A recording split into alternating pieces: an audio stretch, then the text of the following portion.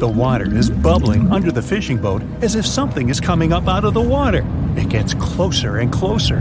The water seems to boil. Suddenly, you see giant jaws and glistening teeth. Seconds later, a huge shark jumps out of the water and crushes the boat in one bite. It was the Megalodon, the largest fish that ever existed on Earth. Now, we pictured the Megalodon as this, an enlarged version of the white shark for a long time. But scientists continue to argue about its appearance.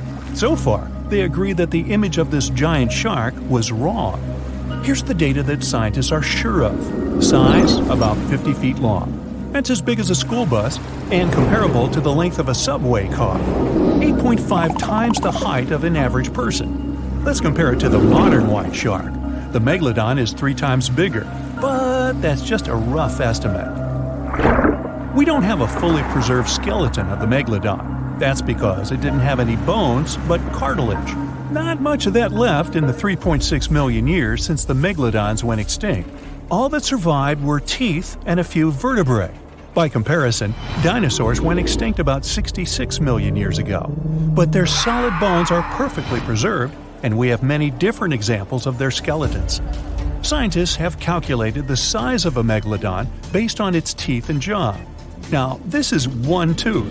It's about 7 inches long, bigger than the palm of your hand, and 3 times the size of a modern white shark's teeth.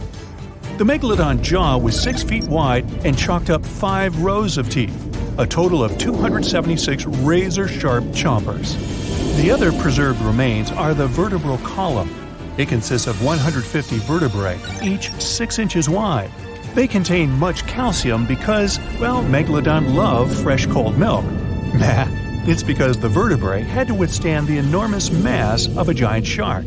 Based on those fossils, scientists created a model and calculated only the approximate size of the Megalodon. But it could hardly have been any bigger.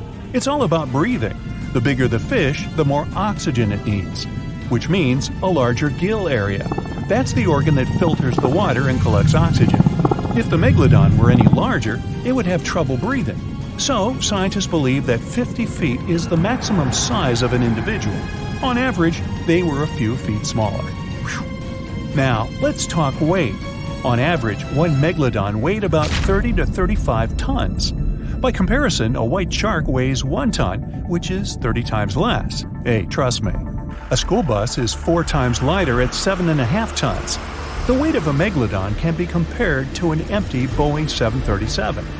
But the modern blue whale beats the Megalodon in size and weight.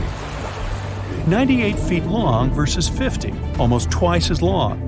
Blue whale's weight is about 180 tons. That's like 6 Megalodons or 6 passenger planes, or like 33 adult elephants.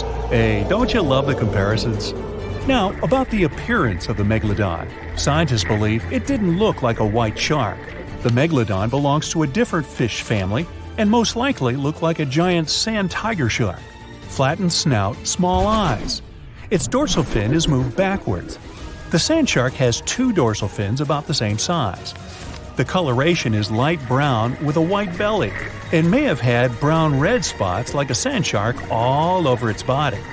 We used to think of the Megalodon as something scary from the first finds of its fossils. That was back in the Renaissance era. People found some teeth in the rocks. At first, these teeth were thought to be the tongues of dragons or snakes. And here's the first drawing of what the owner of these teeth supposedly looked like. A massive snout with a scary nose and a bunch of razor-sharp teeth. We also have the evidence that Megalodons were brutal hunters, kings of the food chain. The first combat tool in their arsenal was the battering ram. The Megalodon was a slow swimmer, though. It could only accelerate up to 11 miles per hour. In comparison, the modern white shark can reach 35 miles per hour in a dash for its meal. The fastest human swimmer could only go 6 miles per hour. Well, good luck with that. But the Megalodon had incredible mass. Though slow, its battering ram had tremendous power. The Megalodon would take its prey by surprise. It had only one chance to hit it. If it missed, it would take too long for a second round. The maneuverability of the Megalodon was comparable to a large truck. But if the ram was successful, the prey was stunned and couldn't move. At this point, the Megalodon aimed at vulnerable spots, like the fins and tail of the prey. Scientists have found many ancient whale remains with Megalodon tooth marks. It turned out that the giant shark knew where its prey's vital organs were located and could strike at them. When the prey was immobilized, the Megalodon bared its teeth. An adult person could easily fit into its open jaw at full height, and according to various estimates, the bite force of the Megalodon was almost 11 tons. Now imagine the weight of 3 SUVs concentrated at the tip of a sharp tooth. That's 9 times the power of the largest white shark bite, and 6 times the power of the modern record holder for biting, the saltwater crocodile. Here, look at a map of where the remains of the Megalodon were found. South and North America, Europe, Asia, Australia. It was the master of all seas and was comfortable anywhere on our planet. We've even found some remains of the giant shark in freshwater sediments. Perhaps it wasn't afraid to enter rivers to hunt.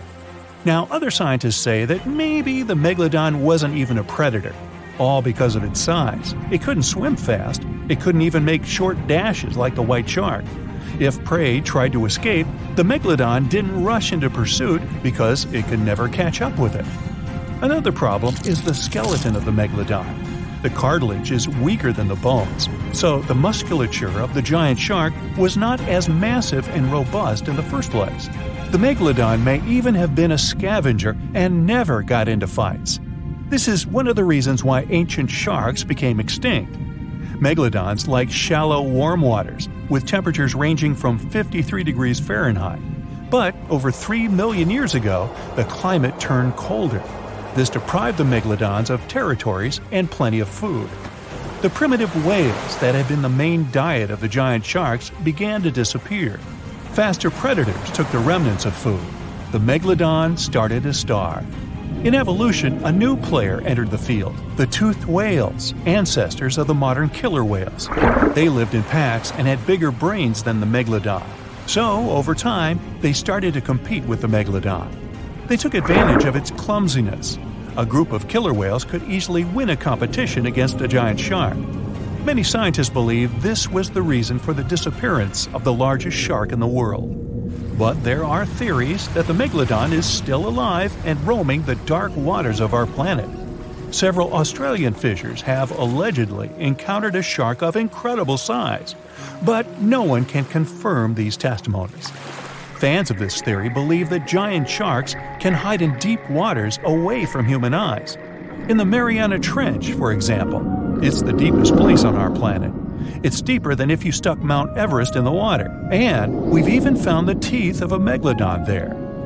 But science says that such a giant shark couldn't live in the Mariana Trench for many reasons. One, it's too cold.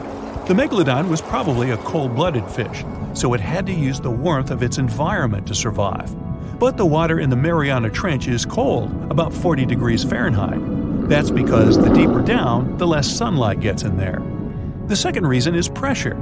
Every 30 feet deep increases the pressure by 1 atmosphere. That is, at the depth of 100 feet, the water presses you 3 times harder than you would feel it at the surface.